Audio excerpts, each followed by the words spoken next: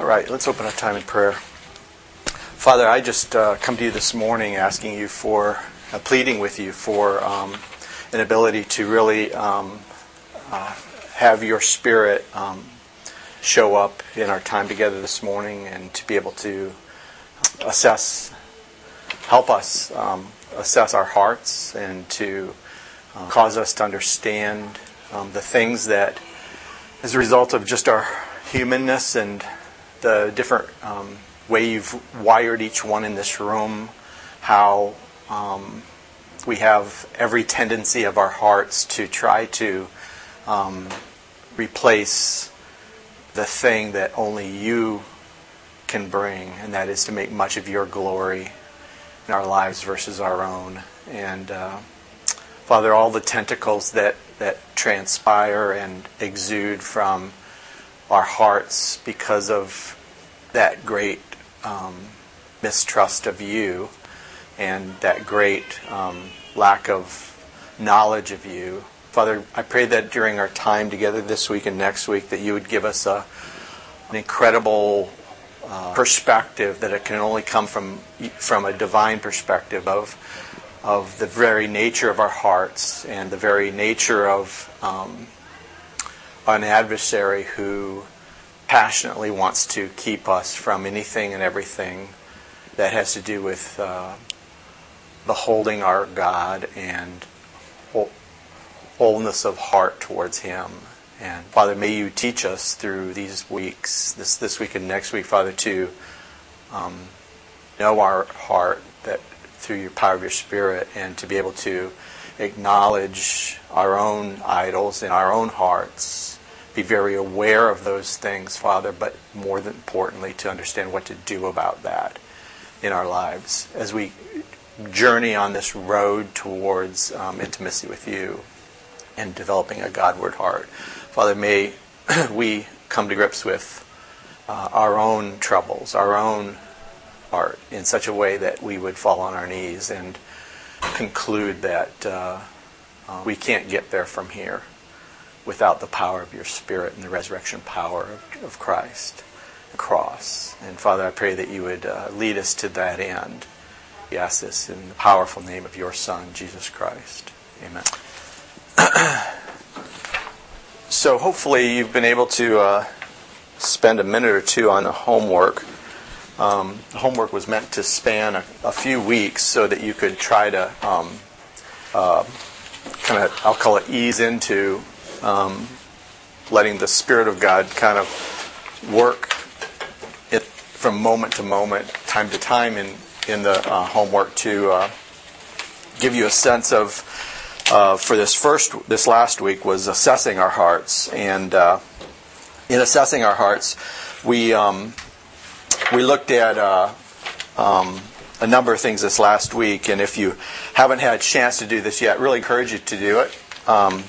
This was an incredibly valuable experience for me personally, and we'll talk about a few of these things in our time together today. And then really talking about the fact that God is the great heart knower. I think that's the most important thing to get out of this homework for this week. He's the great heart knower, and that He has given us absolute tools, the Word of God, to help dig out our hearts, to use the Spirit of God to dig out our hearts as to our motivations, why we are the way we are, why we have the feelings we have in our hearts, and what is that all about. And then this prayer at the bottom of our homework assignment, which is really to allow God, like for Psalm 139, 23 and 24, search me, O God, know my heart, and see if there's any way in me that you want to dig out. Is there anybody that doesn't have a printout from the homework assignment? We're not going to really go through it today, but if you want it, it's probably on the bottom of that handout out there. I think there's a couple here. Let me just grab. I'm guessing. Yeah, here they are.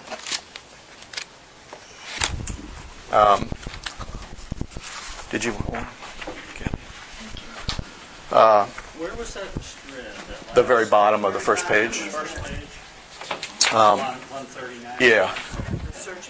And search me, O God, know my heart, try me, and know my thoughts.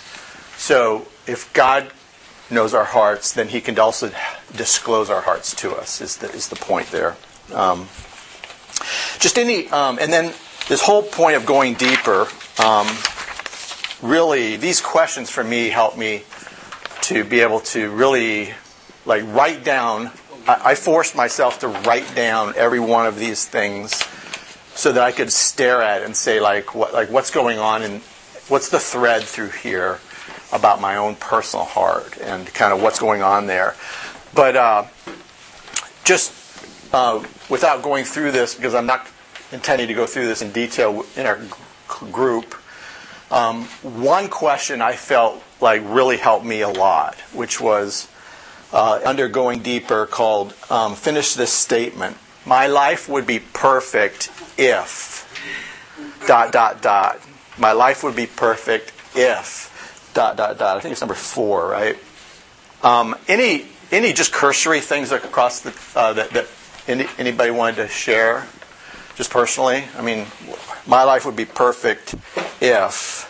I mean, for me, this one helped me really kind of crystallize maybe why I'm thinking the way I have thought my whole life, without kind of coming to grips with it completely. For me, a couple key ones were, my life would be perfect if I could be perfect or the best at whatever the thing is I put my hand to. My life would be perfect if I could be perfect at that thing. And that helped me understand, there's a huge, not just thread, but taproot in my life about just excellence, being excellent. There's nothing wrong with being excellent or trying to be good. The question isn't that, it's why am I doing that? Does that make sense? That's the question when I ask why I'm doing that way. It's not, I mean, God encourages us to be excellent as unto Him, right? But maybe I'm being excellent, or I am being excellent, at least a lot of my life, in, my own desire to want to either measure up, or somehow be able to say, other people can see that, maybe, or be well thought of by so-and-so or such and such. That's a key example of one in my life. Any thoughts of anybody want to share how you might finish that statement? I have about 5 or 6 other ones. Any other ones? Mine would be if everybody else around me would cooperate with me. If everybody around me would cooperate with you, I love it. Because I've just been struggling, living with Matt and Lauren. There's so many times that my time is not what I had. Yeah. And, I want to sit down and study this, and I want to do this, and I want it to be, but that's not going to happen. And, there's a lot of interruptions, and anyway. Yeah. But that just I need to look deeper into myself. I mean, but it speaks loudly. But if everyone else around me would cooperate, that would be. I could get some things done, and everything life would be just perfect. Well, I resonate completely with you. I have the one next to that one. It's not exactly the same words, but it's my life would be perfect if everyone served my world. What about this? Doesn't everybody else understand?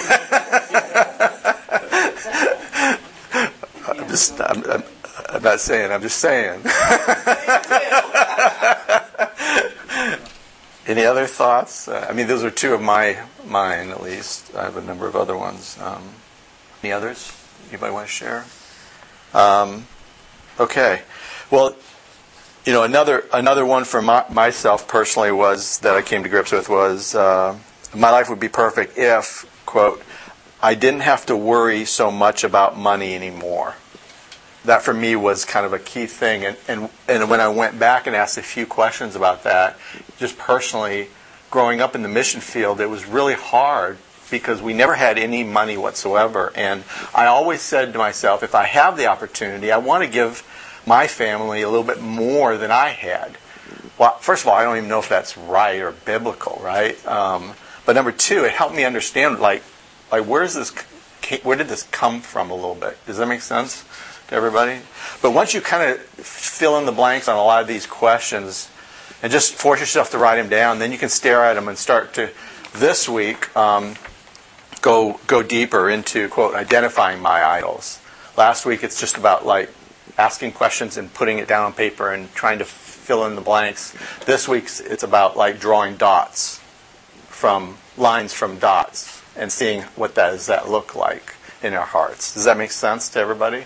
Yeah? And then going deeper this week has a lot more points in it from the standpoint of identifying my idols. Give you a whole bunch of, maybe 20 different places to think through about those things. So, any questions at all as far as homework or what's going on there? Everybody okay with that? I also handed out for this week a key handout. Should have it out there. It's by Tim Keller. Tim Keller wrote Psalm 23, Meditations by the Shepherd, which is really, really, really good. He has a few other books too, but he wrote, this is an excerpt from his book, How to Find Your Rival Gods, small g.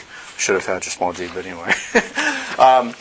But he does a really good job in here kind of distilling, identifying your idols, replacing your idols, and some follow-up comments on that. So I thought that would be really helpful there to take a look at.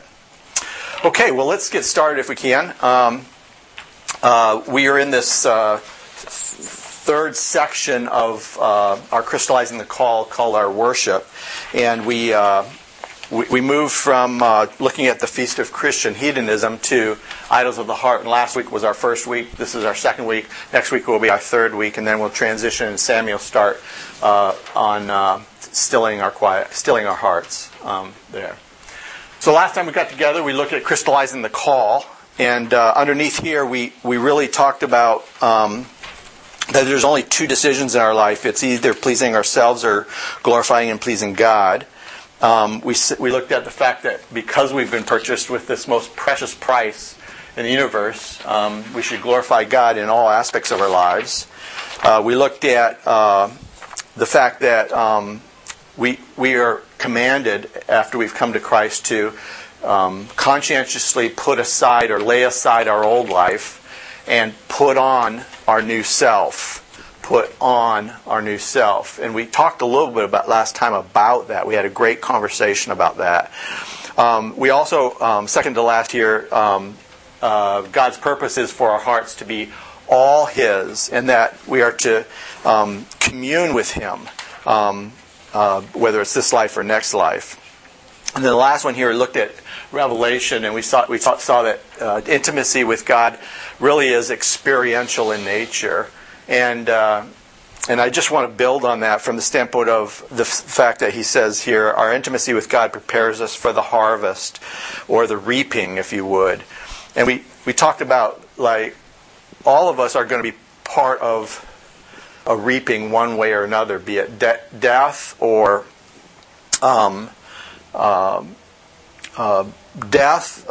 natural death, martyrdom of some kind, or the second coming of Christ, the rapture. And so, as we think about that, God is in the process of preparing our hearts for knowing Him in a very different way. And last time we got together, just before we left, we talked about how all of us have pain points in our lives that are very different than each other's. Could be a death of a loved one. Could be a death of a very close friend. Could be a child that doesn't know Christ. It could be incredible pain that comes through suffering in this life. It could be major surgeries. It could be persecution of some kind. It could be having had cancer. Last night we were talking, Dave Torres says he has this huge alignment with Mel Boyle, in that they've had this, the knee replacement, and so they have this connection, experientially. But all of us will have a very different and unique journey. That if that hadn't been in our lives, like we wouldn't know God the way we know Him today. And it's because of that we have learned to commune with Him at a different level than maybe the person sitting next to us. And that's personal. That's experiential. Like no one can take that away from you. And you alone have that in that way, so to speak. So let's go on and talk about our worship, our learning objectives. Don't you love this picture? Isn't that a great picture? That is a great picture. That's my heart. It's not a red heart. It's a black heart, and it's got these tentacles coming off of it like this. I wish it wasn't my heart, right? But all of us are in a journey of removing the tentacles and transferring this from black to red, if you would. To make it a healthy heart and a whole heart, so to speak. Our learning objectives are to introduce us to the true nature of idols and idolatry. Second, to conclude, most importantly, that I personally am a worshiper of idols. I am an idol worshiper. Number 3 is that to understand the impact my idols are having on my personal intimacy with God. To completely understand the implications of my idols on my intimacy with God. And last but not least is to begin to disentangle my heart, to discover my idols and what to do about them. To discover my idols and what to do about them. So does that make sense? So introduce us to what the Scriptures say about idols, the nature of them, the scriptural implications of idols and idolatry to God. And then to conclude that I'm an idol worshiper, understand the implications upon my intimacy with Him, and to figure out, like, once I know what mine are, like, what do I do about it? Make sense? Yeah? Okay. Let's go. So what do we mean by idols or idolatry? Let me ask you this question. If you were to describe on an elevator going to the 22nd floor with somebody, what is an idol? How would you describe that biblically? Obsession with. Isn't it okay to be obsessed with God? Okay? So. Is an idol always a bad thing? Well, it's because it could be described in many different ways. Yeah. Right? So yeah. If like you idol is something you revere. Yeah. You are obsessed with. Yeah. God is your idol. Yeah. No. Yeah. No. I think that's a really good point. Really good point. Go ahead. Maybe people. Okay. As an example, maybe. Yeah. Become a stumbling block, or yeah, become a stumbling block to somebody. Yeah. Okay. Yeah. So you could become a stumbling block to them. Yeah. Okay. Okay. Yeah. So, go ahead. Your decisions are also made from idols. Yes. A lot of your decisions, I'm my idol, and I'm selfish. Yeah. Every decision from that idol. From that idol. Right. Yeah. Exactly. So decisions will follow on from our idols. So an idol is created in our lives when we seek happiness, peace, fulfillment, contentment, or joy in a person or thing or experience independent of God. Independent of God and all that He is and all that He longs to provide us. Independent of God and all that He is and all that He longs to provide us with. So that's what an idol is. Has lots of components to it. Let's take a look at Exodus 20, 3 through 6. Exodus 20, 3 through 6. If somebody gets that, why don't you go ahead and read it out loud for us. Have no other gods before me. You shall not make for yourself an idol or any likeness of what is in the heaven or on the earth. Do not worship them or serve I, the Lord your God, and the jealous God. Fathers of the showing loving kindness to thousands, to those who love you. Okay, so according to this verse, by the way, this is the first of the 10 Commandments. Is there any significance why it's the first? I mean, obviously there must be, because God's a God of order, right? God's a God of importance. Yeah. I think it's the most important because yes. like, if you have other gods, you're gonna all these other commandments are going to be broken. Right? And the other things he says not to do are going to flow from the fact that you have a wrong perspective of some kind about God. Does that make sense? Yeah. So it has great significance. It is like the most important of all of them is that you would have no other gods. And he goes on in verse 5, and he says, "You shall not what them and or worship them and or serve them, love them." So stamping out worship, stamping out serve. That's his point. Is like you should have. What's the difference between worship and serve? If you were just explain it real quick. Praise or service. Okay, so worship is praise or honor or think much of, right? In this language, it's to put in the same place of God. Okay, and serve means that I bow down to it. I actually obey it. I follow it. It affects the decisions of my heart as I go to action in my life. Does that make sense? So he says, you shall not worship it or serve them at all. Yeah. Would it kind of be... Yeah. What you serve, you will worship, we're going to find, interestingly enough. And what you serve, you will worship. Yeah, because I can serve God, but like in my heart, I'm like, this stinks. Exactly. And that's the worship. Absolutely. And he wants those two aligned, which, however it goes. And he calls that good, right? Remember we talked about what's good, right? Turn to Romans 1. Romans 1. Would somebody read verses 21 through 25? Lies, they became God for an incorruptible man and a four-footed animal. God gave them over impurity. Bodies would be dishonored. Go further. 25 too. Okay. For they exchanged the try and worshipped and served the creature rather So what is this saying as to how idolatry comes into existence? He says, verse 25, they exchanged the truth of God for a lie, and as a result, they what? Worshipped and served the creature rather than the Creator. That right there sums it all up in one verse. Okay?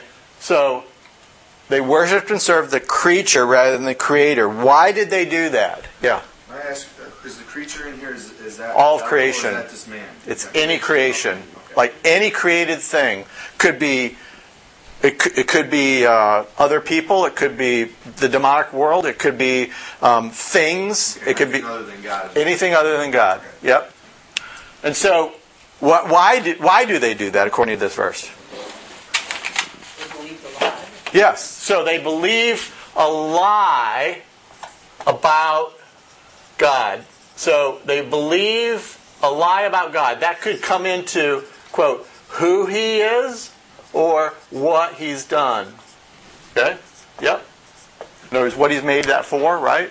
I mean, it's a good thing, but in a bad place, maybe. Okay? So a lie about who God is. So a fabrication of the truth, something less than who He is why we have idolatry. Okay? So what are the implications of that then as it pertains to like knowing God? I mean, what's the antidote to a lie? It's to know the truth, right? And so that's idolatry. And what's fascinating here is that he says in verse 23, that's the beginning, back to what Squall said. That's the most important thing. And what he says here is that once you give in to idolatry in your life, the next step on the horizon is right here. It's impurity. Impurity. Verse 24. He says, therefore God gave them over in the lusts of their hearts to impurity. The therefore is because of what? Because of idolatry. Because I'm having wrong thoughts about God, one now moves to impurity in their life. What's impurity? Okay, sin. The word impurity actually speaks of the contents that come from the grave.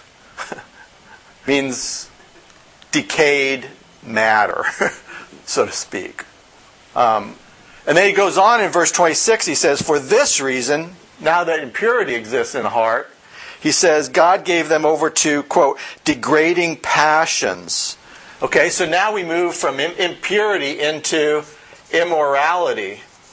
Immorality. So the heart goes from idolatry to impurity to immorality. Okay? And then we see in verse 28, he says, and just as they did not see fit to acknowledge God any longer, God gave them over to a depraved mind to do things which are not proper. So he goes on from immorality to depravity. Depravity. And then from there what we see is he goes on right after this in verse 29 through 31. And in here what we see is like 21 different sins spelled out. And in verse 32 he says, although they knew the ordinance of God, who practice these things are worthy of death. They not only do the same, but they give hearty approval to those who practice them. So these people become habitual and defiant. Habitual and defiant in the way in which they live their lives. Fascinating. So, idolatry to impurity to immorality to depravity to all kinds of sins that just explode from there on. You can just, in front of our faces. totally. Yeah. I mean, and it all stems from this. Believing lies about God and not knowing who He is. Yeah. All comes from there. Because if I do, I will worship and serve that instead of God, he says. The creature rather than the creator. Any other thoughts or comments? Okay, so that's an idol. Idolatry is the worship of our idols. Idolatry is the worship of our idols. Worship of our idols. Idolatry is any speculation and lofty thing, raised up against the, quote, knowledge of God. Turn to 2 Corinthians chapter 10, verse 5. 2 Corinthians 10, verse 5. Somebody want to read verses 3 through 5 for us? Although we walk in the flesh, weapons of our warfare are not of the flesh, but in every lofty thing, raising every thought captive to the... Okay. So, idolatry is anything that speculates or like raised up. When he says raised up, it means to be raised up in place of God. And it's the knowledge of God. So it's the mind here is what matters. Because from our minds will come our decisions. From our decisions will come our actions. And we can trace those actions back up to our heart. Does that make sense? So, like if I think wrongly about God in a certain way, it's going to affect how I live my life. It's going to affect what I make decisions on. So idolatry is any speculation. It's wrong thoughts about who God is and what He's done. Who God is and what He's done. Idolatry is false teaching. It's actually the summation of a worldview that's it is against God. Which in essence substitutes human ideas and sophistry, how do I say it, for the absolute truth of God's Word. So the different dimensions of this have huge ramifications. Like if you just ask, like what are all the ism words that you know? Relativism, moralism, hedonism, materialism, rationalism, monotheism. I just stood in front of a thing that said Gnosticism. Yeah. at the bookstore. I'm like, oh. Gnosticism, it's making a huge comeback. It really is. It's all built into this whole spirituality. It's all built into this whole New Age movement. Completely. It's pantheism. I mean, you name it. At the end of the day, it's really, I'll call it everything that's raised up against the knowledge of God could be wrapped up in 3 words: doctrines of demons. Doctrines of demons.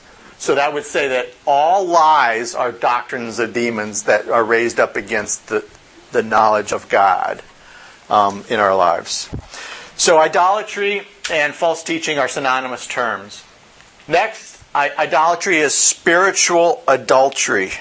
Not only is idolatry the worship of our idols, but it's spiritual adultery. Spiritual adultery. Spiritual adultery is unfaithfulness to God. Unfaithfulness to God. It is having an undue fondness for the things of the world. An undue fondness for the things of the world. We'll talk more about that today.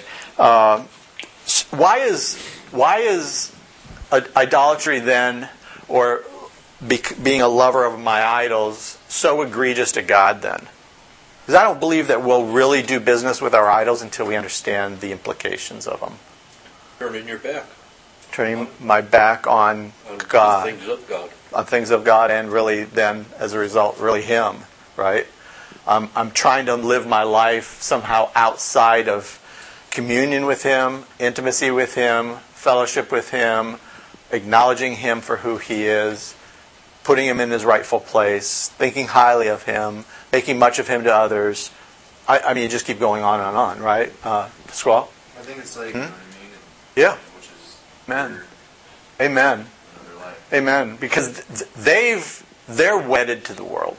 Yeah. And so when they see somebody else trying to pursue the same lover, they're no different than me, so to speak. And so, yeah. Sure. Take it back to square one. You know, who created man? God did. Mm-hmm. And what was to be the foundation of man? God was. Mm-hmm. But with the introduction of sin into the world, the foundation now had the ability to be changed. Yeah. So God was no longer the foundation.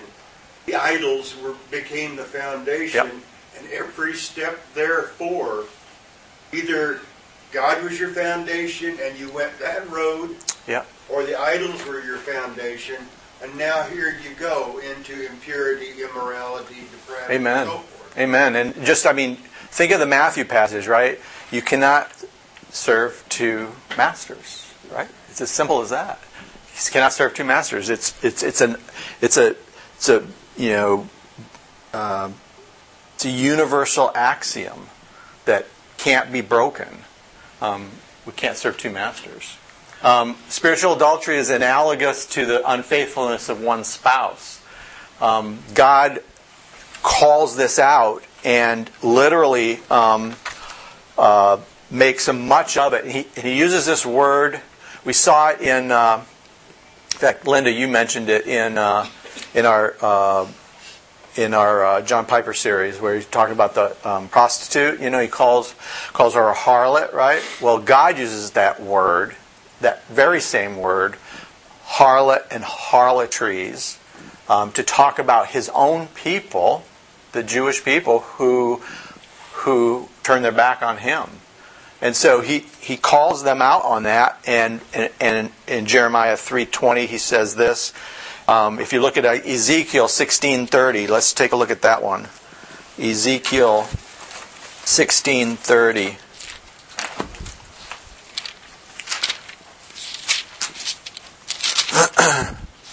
Somebody got that? Now languishing in heart, declares the Lord God, while you do all these things, bold face. Wow.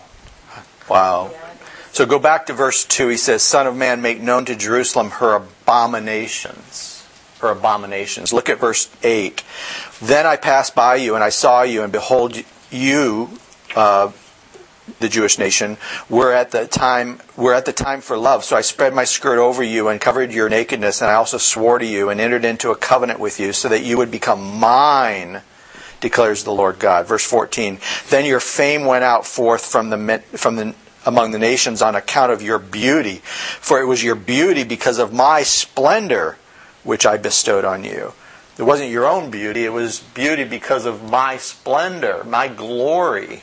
Verse 15, but you trusted in your beauty and, quote, played the harlot because of your fame, and you poured out your harlotries or your unfaithfulness on every passerby who might be willing. In verse 35, therefore, O harlot, hear now the word of the Lord. And he then lets them have it. So God views this as like the most important thing as to his relationship with us is a lack of spiritual adultery in our hearts. And every one of us has this to some extent. The question is how do we stop it? Our idols are the greatest contributor to our lack of intimacy.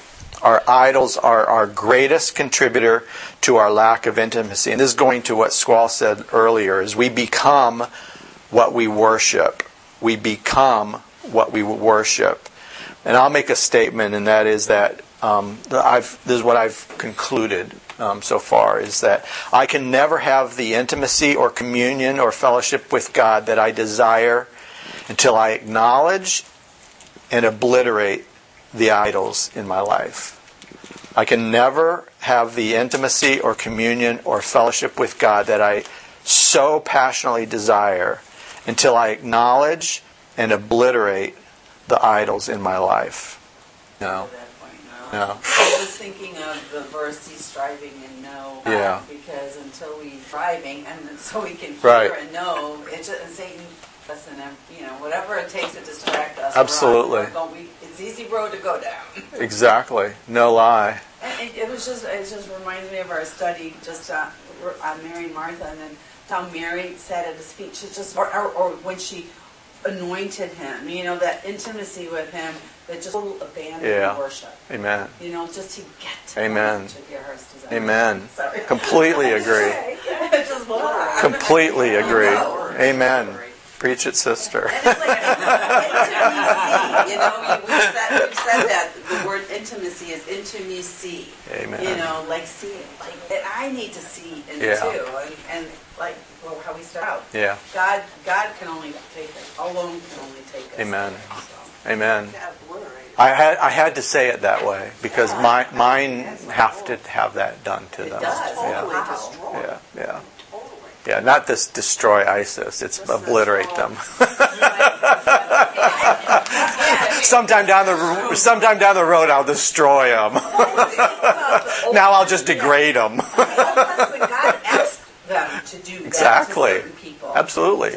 And they didn't. Completely obliterate So them. we don't do it. Wipe them It out. doesn't make a lot of sense to us in Yeah. our heads, but it just sort of goes against obliterate people. Yeah. People think God's like a hippie. Yeah. Yeah. Love, peace, Yeah. love, and stuff. It's like, no. But Yeah. it takes obliteration Yeah. in order to. Yep. Decapitation. Let's do it. Do it. Let's go. I think there's another Go word get more coffee. that you can use for obliterate here. It's repentance. Yeah. Very I think much the so. real word is In repentance. order to get to obliteration, repentance must occur. Absolutely. Again and again and again Yeah. sometimes. Yes. Yeah.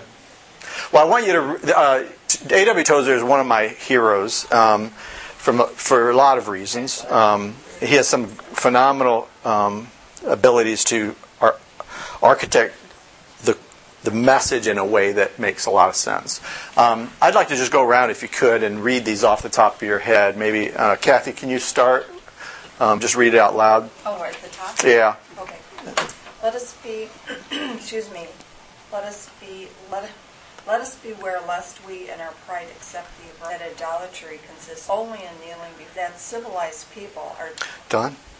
The essence of idolatry is the entertainment of thoughts about God that are unworthy of Him. It begins in the mind and may be present where no overt act of worship has taken place. Okay, Mick? Among the sins thrown, hardly any other hateful or idolatry is at bottom of a libel on his character. Idolatrous heart assumes that God himself a monstrous sin and likeness. Okay, Linda? Forgotten in the shadows of a fallen heart will quite no truth in God. Cheryl? Wrong ideas about God are not only the fountain from which waters of idolatry flow, they are themselves idolatrous. Idolater simply imagines things about God and acts as if they were. Mary? Perverted notions about God soon rot the religion in which they appear. The long career of Israel demonstrates this and the history. Amen. So what are some ways in your mind that we imagine wrong things about God and act as if they were true? What are some examples of that? I think one of the big ones that resonates all the time is, just that God is not a God that would deal with things, harsh manners that we see that He does. Yeah. Like people say, well, if God was a God of love, How can He how judge? can He let this happen? Yeah. And I think that's a... Yep, Yeah. that's a really big one. Yeah. Others. Yeah, that's what came to my mind. Yeah. People will just, the gay and homosexual. Oh, but God wants us to be happy. Yeah. It's there in the Bible. There you go. That's a good one. Romans 1. Yeah. Have you Yeah. read Romans 1? Yeah, God wants us to be happy. Wouldn't you that? Yeah, I know Yeah. one that I've seen a few Mm. times. But it's something that Mm. punishing you. That's a really good one. That God is not able? Yep. Try to pervert the ideas of God to suit what we want to do. Mm-hmm. God would allow that. God would let me to do that. Right. Oh, Yeah, so said a different way, maybe, they're not really saying this, but they are saying this, which is that, God exists to please me. Right? That's kind of what you're saying. yeah. Yeah. What other ones? Sadistic. Say it again. Sadistic. Okay. Where like he Uh-huh. enjoys the Yep. non-stop that. Yep. Yep. Another one I came up with was, God really doesn't have my best interest at heart. Another one is, if He really loved me, He would ... If He really loved me, He would ... Just the very communication of that really is offensive to God, because He's my genie, right? I'm making Him my servant. Another, yeah. Equality. I think, God doesn't treat everybody. Yeah. He loves everybody. Yeah. Good one. Another one is, I can't see. God can't see and doesn't really know about my thoughts or my sins. Especially if the light's off, like lights off. Motion sensor. Yeah, motion sensor. God's the great motion sensor.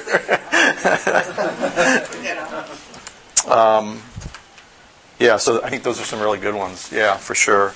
I want to talk about the nature of idols. What do we know about idols? Turn with me to 1 John chapter 2.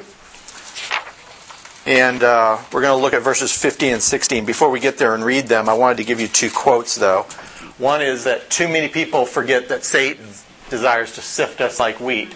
So he can steal, slaughter, kill, and destroy us and everything that is good. Worldliness, we're going to talk about what that means, opens the door to, I'll say, our idols in all forms of evil in our personal life, relationships, and ministries. So we're going to talk more about what that means. What is worldliness? But the whole point here is we have a great adversary who wants to use our idols or our thirstings or passions for those idols to distract us somehow. Secondly, from Jerry Bridges, who wrote one of the best books on holiness and godliness, he talks about worldliness as being attached to, engrossed in, or preoccupied with the things of this temporary life. Things of this temporary life. And we're going to talk more about that also. So, underneath what we know about idols, I want to talk about a number of things. One has to do with the worship principle. The second has to do with the essential ingredients in idols, in verse 16. And then verse 17, I want to talk about the promise of idols. So, we'll start with the worship principle first. Worship principle is that either we will love this world or we will love God. There is nothing in between. It's kind of like, those balloons that only have so much air in them. You squeeze it into this side, it either goes over here, you go over here and squeeze it back, it goes over here. You can't, to the extent that it's over here, it's not over here. Does that make sense? So you can only have it in one place or the other. The The world and all it contains is the lure. Somebody read for us 15 through 16. Well, 15 through 17. Let's go ahead and read 15 through 17. Anybody? Love not the world, neither the things that are in the world. Man love the world, the love of the Father is not in him.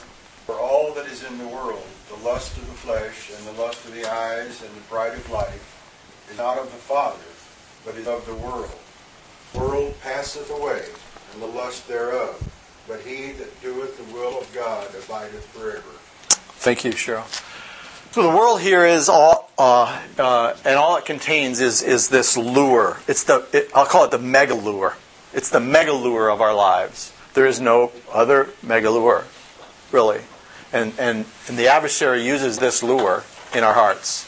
The world is the value system, quote unquote, that has been set up by Satan, the god of this world, and stands in opposition to God. Stands in opposition to God. You don't have to turn there. I'll turn there and read it for you. 2 Corinthians 4:4 says, in whose case the god of this world has blinded the minds of the unbelieving. Blinded the minds of the unbelieving, that they may not see the light of the gospel of the glory of Christ, who is the image of God. So the god of this world has used this world to blind the minds of all unbelievers in such a way, and I'll say deceive unbelievers. Well, it also goes to deceiving and distracting us too. Yeah. Which is appropriate though. Uh-huh. But we tend Yeah. to, and I think that's just because obviously it's because he distracts us and happens, but like that. Yeah. And that's why you say Right. like a lot of people Fear. standing up, fear. Serve out of fear, right? And Yeah. Don't even fear God anymore. Yep. Like, Yep. it's just, Amen. But he has deceived the world, and he uses his lure is the mega lure is the world itself, and the mega lure has multiple dimensions and aspects to it, which we're going to get into next. So this worship principle is that you're going to serve somebody, and it's either going to be the world, i.e., yourself too, or God. The world here is the system of evil under Satan's control.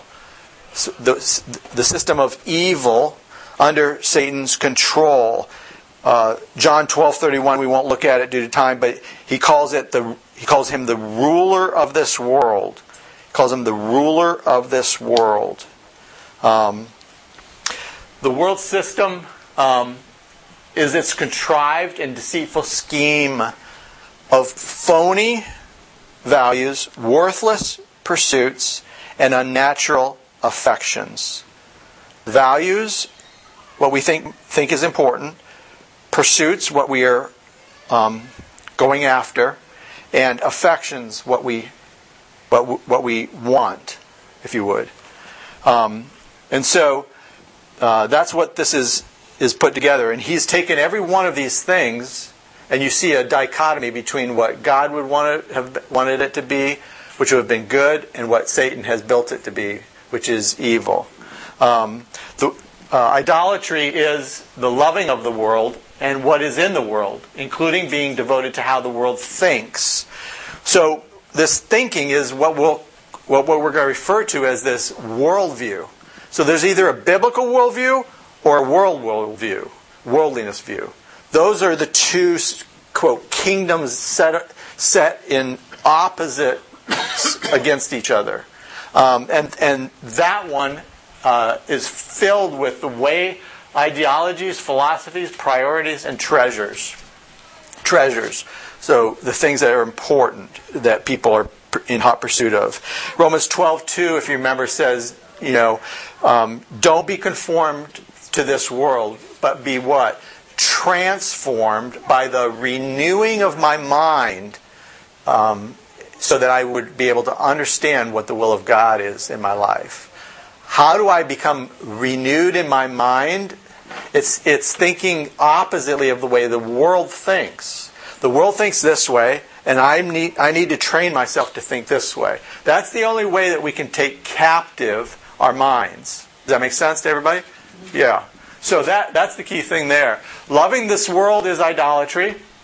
My question, though, is, are desires wrong? Why or why not? I think of Psalm 37:4, right? Delight yourself in the Lord, and He will give you the desires of your heart. Psalm 73 talks about, besides you, I desire nothing on this earth. What are desires wrong? Why or why not? Do you think? Desires in and of themselves not right or wrong. Okay. And I go back, has anybody ever seen a house built on two foundations? A house is built on one foundation. Foundation, God or the world. Based upon that foundation, now if your foundation is God, your desires are going to be based on what God would desire for you.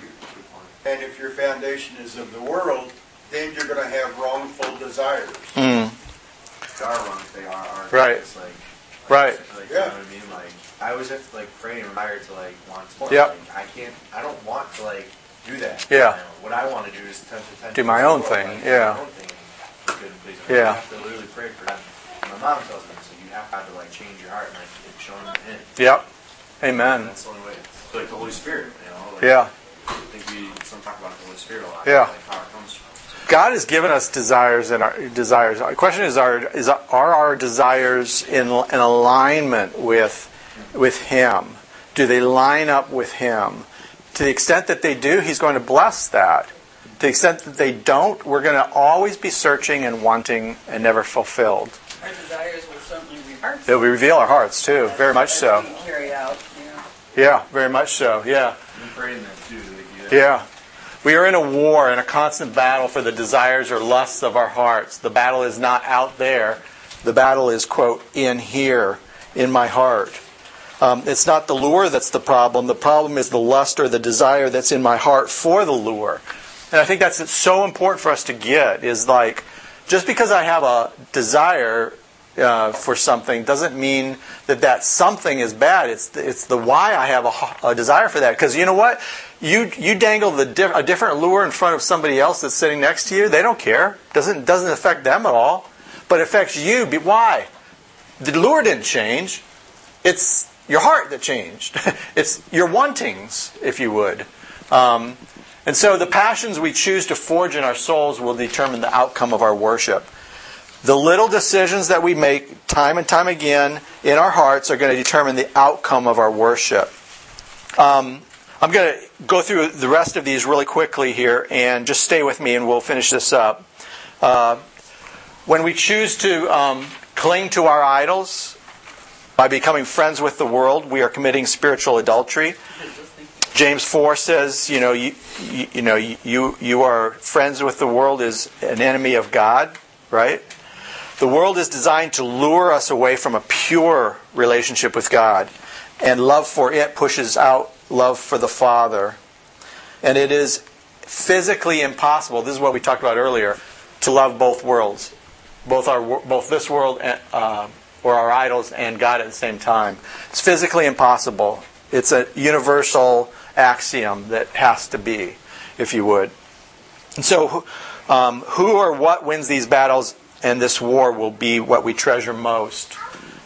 We will serve that, we will treasure it, and therefore we will worship. Back to the front end that we looked at on the top of there. Verse 16 is the essential ingredients of our idols. They're made up of our fallen humanness. That's our affections, our appetites, our aspirations. And so these are broken into 3 different groupings. Most of you are aware of these, but I want to give them to you really quickly. Lust of the flesh, which is our affections, and that's a thirst or affection for sensual satisfaction. Lust of the eyes, which is our appetite, is a thirst or appetite for, quote, more. And the pride of life has to do with our aspirations, which is really a thirst or aspiration of mine to make much of me. It's self-satisfaction in who I am, what I have, and what I've done. And so it's making much of me. The great news about our idols in verse 17 is, he says here, the world is passing away and also its lusts, but the one who does the will of God abides forever. And so this world as we know it is passing away. Our sin nature is going to pass away. That's the great news. We know that Revelation 21, he says the things of Adam, the things of this world, the things of the first things are going to be gone forever. They're going to be, quote, obliterated forever. Yeah. And the great news is that those who do the will of God will abide forever. And so that abiding forever, the word abide there is tied directly to live abundantly. So it's those who do the will of God will live abundantly, both now and forever. At all times from now till forever, if that makes sense. And so that's the good thing to know, is that why would we want to give our lives over, either our passions, our affections, our aspirations, or our appetites, towards something that doesn't fulfill and won't last? That's the question on the table for each one of us. Why would we choose that? Why would we make that decision? That's crazy. As I think about my own life, that's a crazy decision. Like, that's just going to end up in incredible pain and problems. But he offers a much sweeter song. Much sweeter song. Any closing comments? Thoughts? Yeah. Well, I just had a question. I know we're kind of breaking down what idols are, and maybe is that going to lead us to how to next week? How to yep. Okay. That's yep. Next week. Yep. Next week next week we will talk about what we can learn from the Scriptures about idols. We'll talk about warnings from the Scriptures, and then most importantly, a biblical response to what to do with my idols. Like, what do I do? Okay, now I know what they are. What do I got to do? What do I got to do about them to obliterate them? That's the goal. Good. Would somebody like to close us in prayer? Squall, can you? Yeah. Not just word of the Lord as we leave throughout our week, that we just continue to be in it. So, and the things that we place you. Thank you, grace, Lord, your Son Jesus Christ. What happens that us, Lord, and that we just continue to worship and Lord, to lead others to Christ, just to bring you, Lord. Amen. Have a wonderful day.